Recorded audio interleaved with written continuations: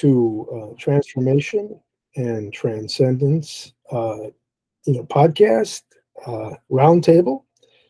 We have, Ben Bennett Carpenter, a life coach, and Joshua Morrow, a therapist and life coach, Farid Lazaba, a life coach and therapist, and Leah Dickinson, both a life coach and therapist. And the life coaching for us is going to be taking on a rather spiritual dimension, right? That kind of thing. So we often we talk about cases, we talk about concepts, we talk about issues, and so maybe there's questions too. We also we're launching this platform, so there may be ideas just thrown about the launch itself.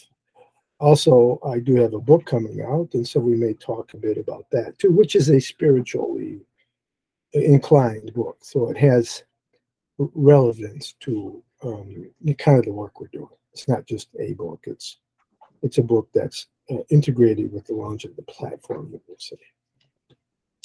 So thanks everybody, and how's everybody doing today? Good. So far, so good. Okay. No complaints. Okay. Any issues to talk about that are up, or impasses in any of the treatments or any of the work? Any questions about the book or about the platform? Anything like that? We get the ball rolling, and then typically we got a lot to say. Yeah, I have a question for you, Dr. Sellers, and the rest of the members of the meeting. This is about 2 clients that I had recently. How do you guys think you would approach talking to clients about being more open in their expression of feelings in sessions, not being so over-controlled? I wonder if you guys have had experiences before where it's very clear that a client is trying to explore their thoughts about something and they're having strong feelings, but you can also tell they're really trying to control them. Let's take the example of sadness. Like, you can tell they're holding back tears. What are some ways that we can encourage them to express their feelings, to show them that the expression of feelings is useful for them, and will help them in the process? Because from what I've seen, some clients have the idea that to express feelings is a weakness, is a silly thing, to use an exact quote that I've heard once or twice from different clients, maybe not useful to them. So how would you suggest that we can make the therapy environment as warm and welcoming for their expression of feeling, and how can we encourage them to do so and show them that it'll benefit the process that unfolds with what we do with them? Very good question. Would anyone else like to start? Well, I'll jump right in. I think. Oh, go ahead, Leah. Yeah. All right, I'll jump right in. Because my hunch was everybody's got something on this one. It's a good way to kick it off, Farid. I mean, a couple things that come to mind for me right away is probably things you're already thinking of and probably already doing. But I mean, one is just if the client isn't already aware that it's a safe place and like, hey, this is the place. Like, some are, but I think I sort of forget, and I have to remind myself, like, oh, wait a minute. Many of my clients aren't really aware that this is the place. Like, if there's any place to be able to safely express their emotions in a controlled environment, controlled, limited environment, that, I mean, this is the place to do it. And so I do think of that idea of along with it being safe, that there's an element of it being limited. Because in this group, we've talked about that before, of like this sense that like, if if I open the floodgates, when does it end? Like if I open the crack to my feelings at all, is that it? Like I'm going to be absolutely wiped out, and so it makes me think of like, wow, we're in this room, or if it's virtual, it's like, well, we're in this session, you're in your room, I'm in my room or office or what have you. And there's this limited amount of time, whatever it is, it's a 45-minute session, hour session, whatever it is.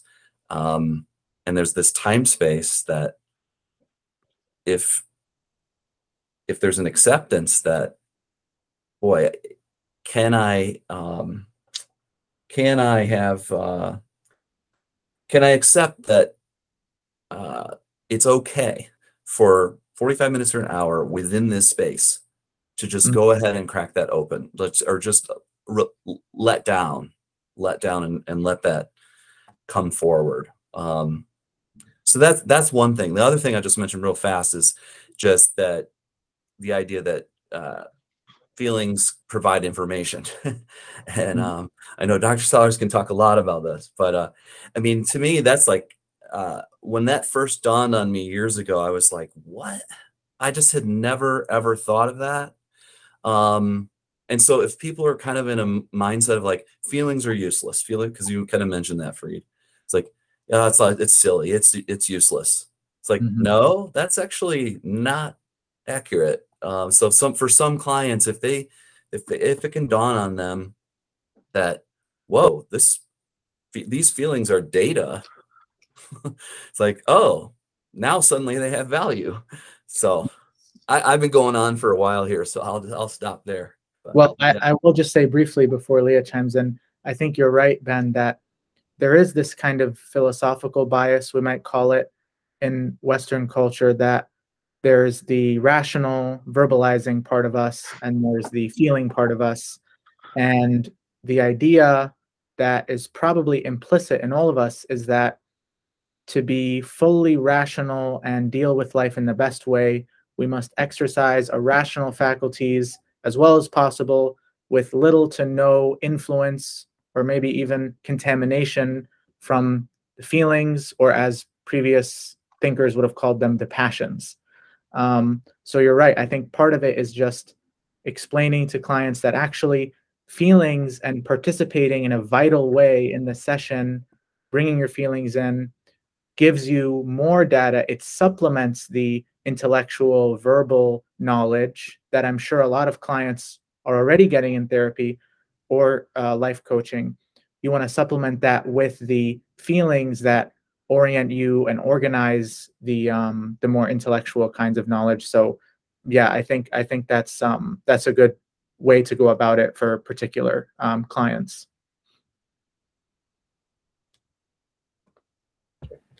Yeah, to just kind of piggyback off of what both you have said, I have dealt with this also with some of my clients, and I get the feeling from them, and like the verbalization from one of them was, well, I just feel like it's a waste of my time because I only have so much time in session with you. So I want to be able to talk as much as I can and, get that information out. But I think, again, the piece that's missing is that people forget that crying is cathartic, that it releases oxytocin and endorphins, and it actually helps produce like that feel good response. So in many regards, it's a very healing process.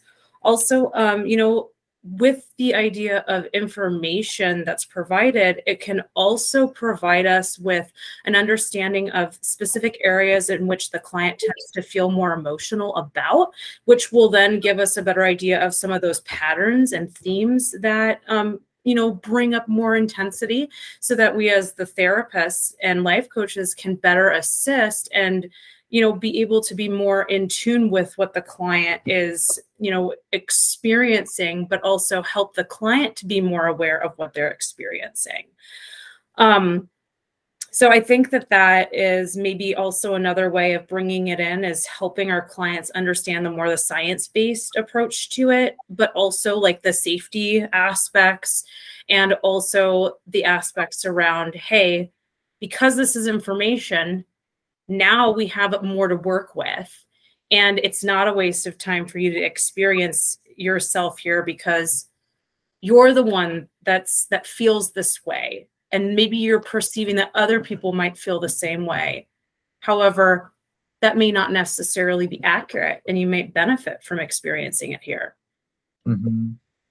And besides catharsis, Leah, what comes to my mind is the idea of Gestalt formation. I've been reading more about Gestalt theory recently, and the idea is that we may have certain feelings and attitudes that we're not safe to express at a certain time or circumstance, but they never go away.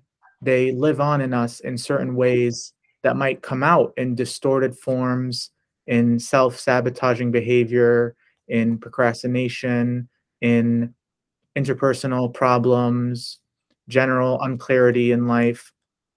The space that we create with clients helps them to re-engage those kinds of feelings and attitudes, what is called Gestalt formation, the figure background formation. And then by engaging those feelings and attitudes, they can start to work on those kind of unresolved conflicts. So that process, from what I'm reading about, it cannot be done verbally. And I don't know if you guys have had any clients that sometimes say, maybe in past therapy encounters or life coaching, that, yeah, they've been talking about the problem, but it's like they understand themselves, but they can't really do anything about it. It's like they have the intellectual understanding of what's going on, but somehow it's stale. It's not enough to get them to improve themselves in meaningful ways and develop themselves. So I think that besides catharsis, which you mentioned, Leah, there's also just the gestalt formation, we might call it, that happens when you allow yourself to re-engage those feelings and attitudes that you have suppressed or otherwise distorted in some way. When in the session you're able to bring them back out, I think it gives you clarity and renewed vitality in life, and the kind of improvements that people come to us for. Yeah. Josh, you want to chime in? Yes. Yes. So this is brilliant.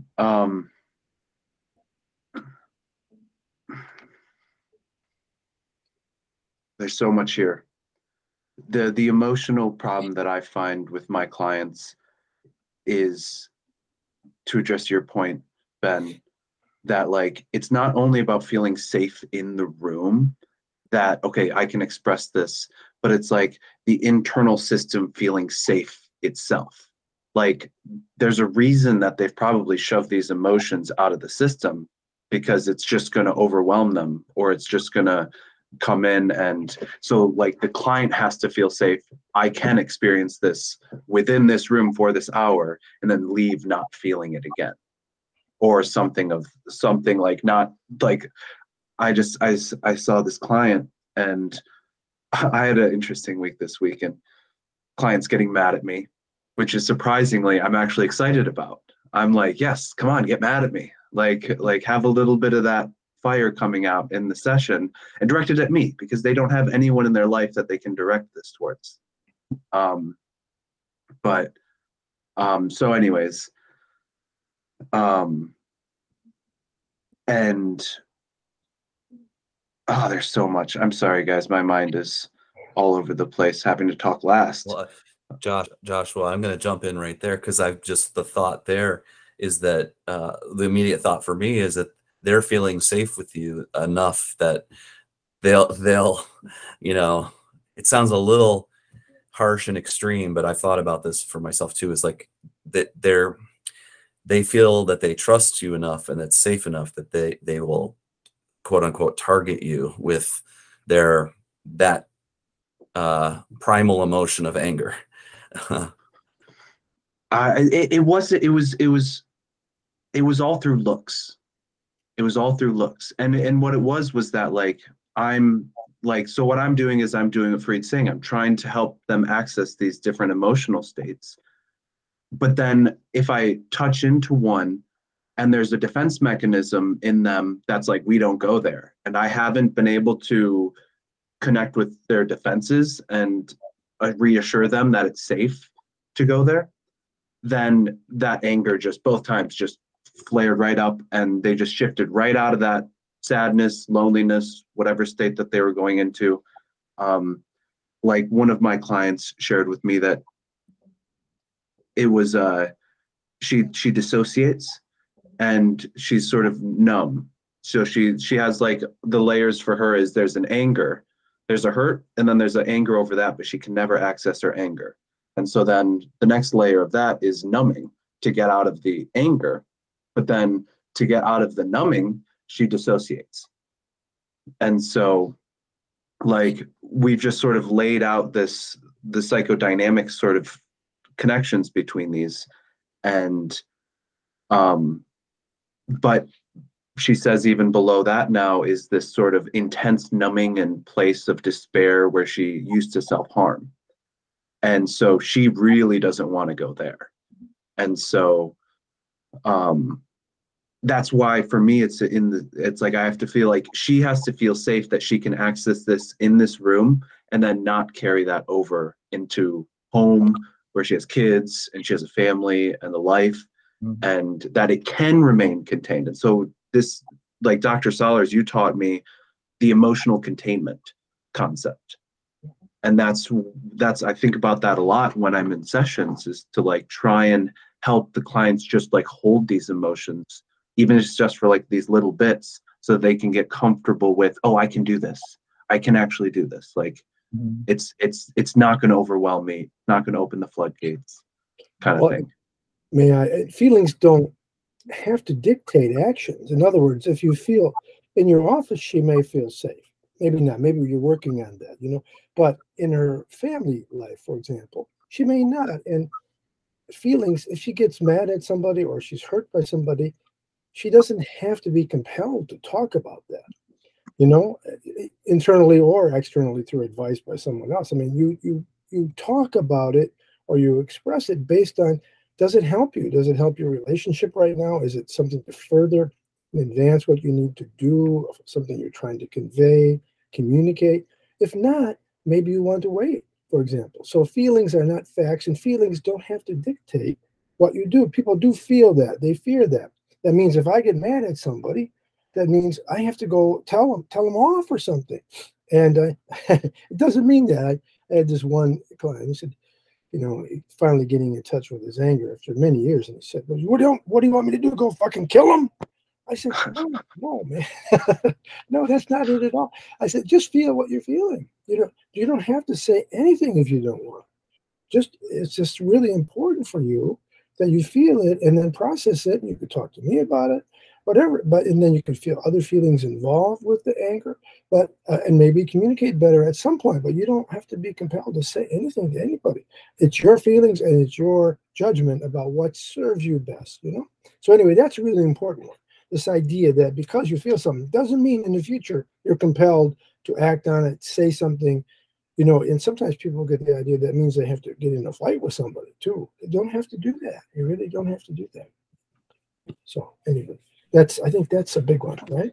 I think, Dr. Solers, that so much of our participation in daily life, whether it's our interpersonal relationships at work, so much of it now is predicated on a certain degree of suppression of our feelings that I suspect, because suppressing our feelings is such a normal part of our daily functioning, maybe that's what gives us the impression that if we do open the floodgates, to use Josh's metaphor, that we won't be able to function. We won't be able to have our actions reflect our values as opposed to reflect these feelings. So I think that the current state of affairs now, where I don't know if anyone else gets this sense, but maybe it's always been this way, since what was that Freud book, Civilization and Its Discontents, about how a natural part of a civilization forming is we have to kind of resign and suppress and sublimate some of our feelings. Maybe we're doing that so much now that it's hard for us to distinguish between allowing us to feel and having there be behavioral consequences, because of course, as you say, Dr. Solers, there's an obvious difference between them. You can allow yourself to feel a certain way towards someone and not have it reflect in your actions. I'm being reminded now of a certain client I had last year where he was very reluctant to talk about his feelings towards a family member because he was actually from similar culture to mine, where it's considered extremely disrespectful to speak ill of family members. So he found himself in a position in multiple sessions where he clearly had feelings of frustration, but he wasn't willing to access that part of himself because not only did he think it would be disrespectful in that moment, but he also had this concern: if I access this part of myself, will it reflect in my actions? Will I not be able to honor and uphold them as I have to as part of an extended family unit? And what we ended up discovering is this paradox of, actually, if you don't access those feelings and attitudes, they end up coming out in certain ways, whether you want them to or not. And I don't know, Dr. Solers, if there's like a fancy term for that, maybe return of the repressed, but like there tended to be with this certain client this tendency for these unaccessed feelings to come up. And the paradox is, once you access them and express them and then control and hold them and just have a grasp on them, that's when your behaviors can start to reflect their values.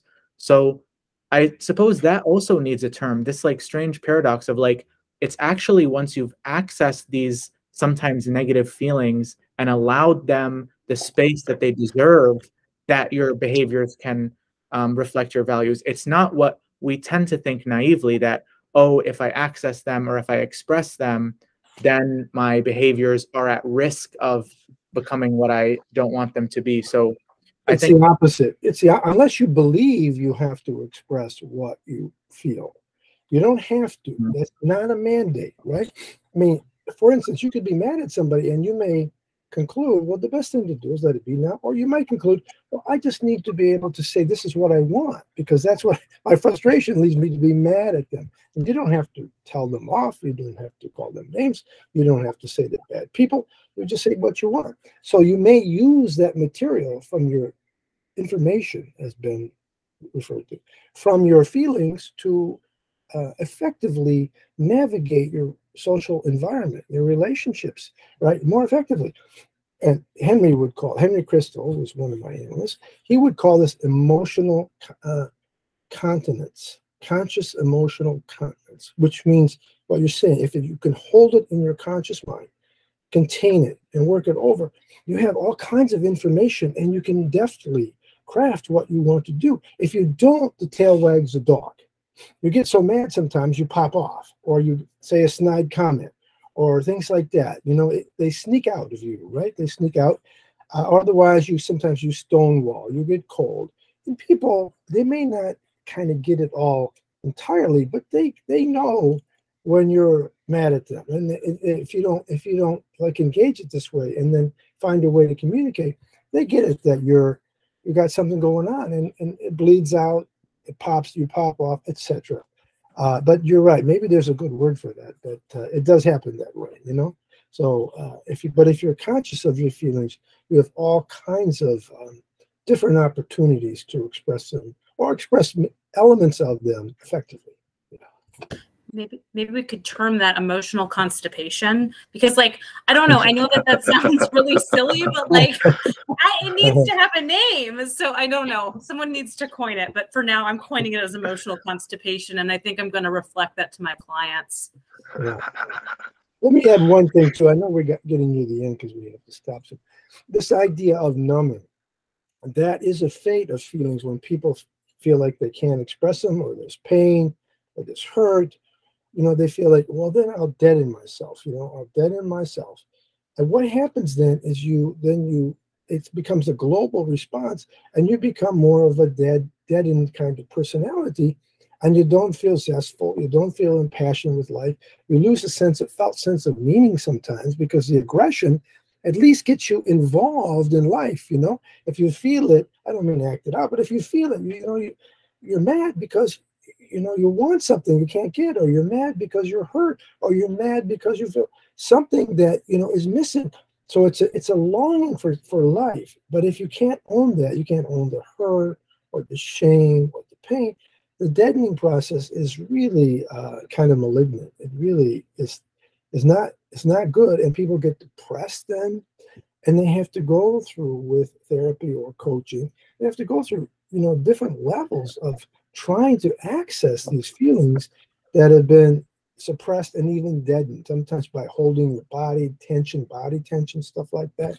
You know, trauma gets held because you don't want to feel the outrage about it. It isn't just the trauma; it's that the outrage or the pain or the hurt, you don't want to talk about, express it, because it feels like it's too much. And then the deadening process really can cause all kinds of problems. And there's a word for that, which is, aside from the deadening process, alexithymia is the word for you. People don't understand to have access or names for their feelings. So they over time, they really can't talk about their feelings at all very well. They just don't know.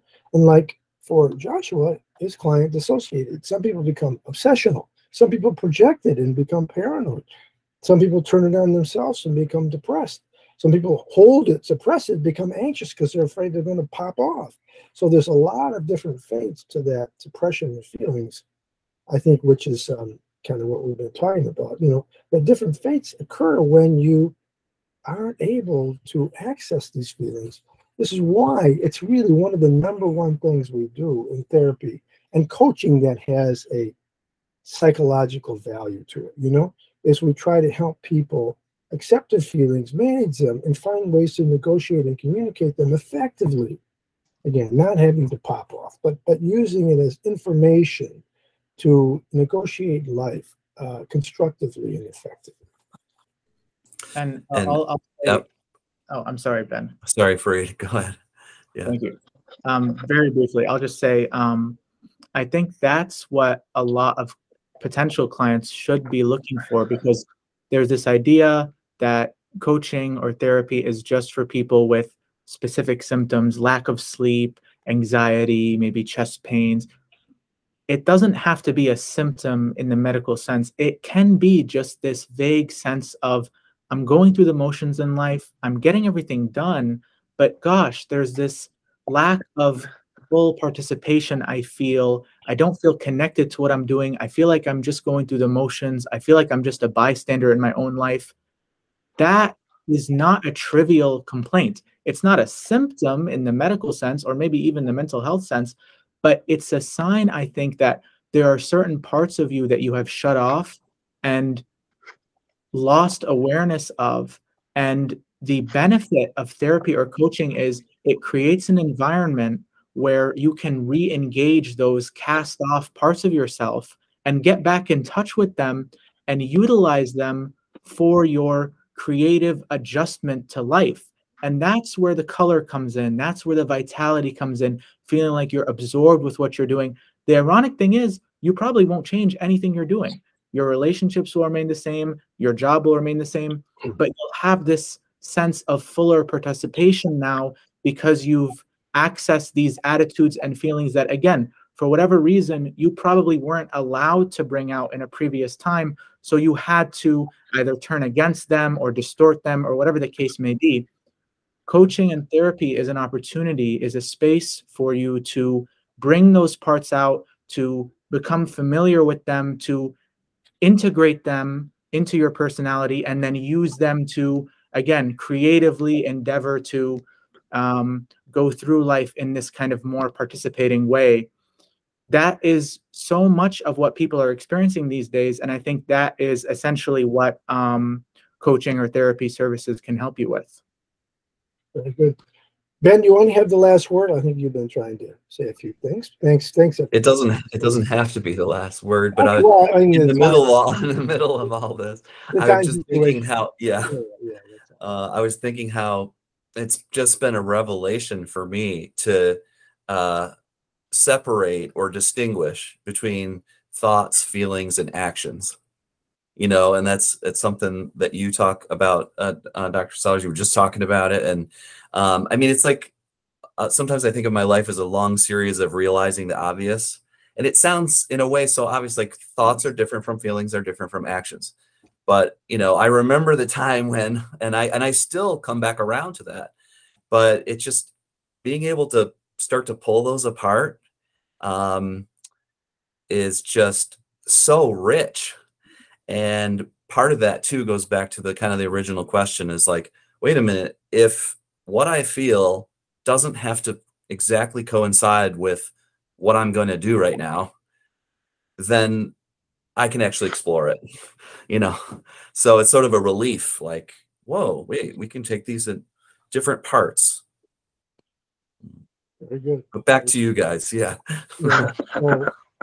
Well, we do have to stop, but thanks everybody. I mean, it was rich, as you say, and you know, we could go on because what Fareed's talking about with the numbness and the lack of participation. It's really the lack of meaning people develop when they numb so much because they don't have this felt sense of connection, which the existentialists talk about a lot. You know, that this, you know, Heidegger went through it. A number of people went through it where they feel this deadness, and they don't feel that even if you lived 1,000 years, it wouldn't matter because it doesn't feel like it matters. There's nothing matters, right?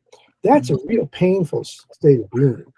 So I think we were touching on that today. In fact, we was touching on that. So okay, so thanks everybody. Thank you very much for all your contributions. We'll talk again next week. Have a great day.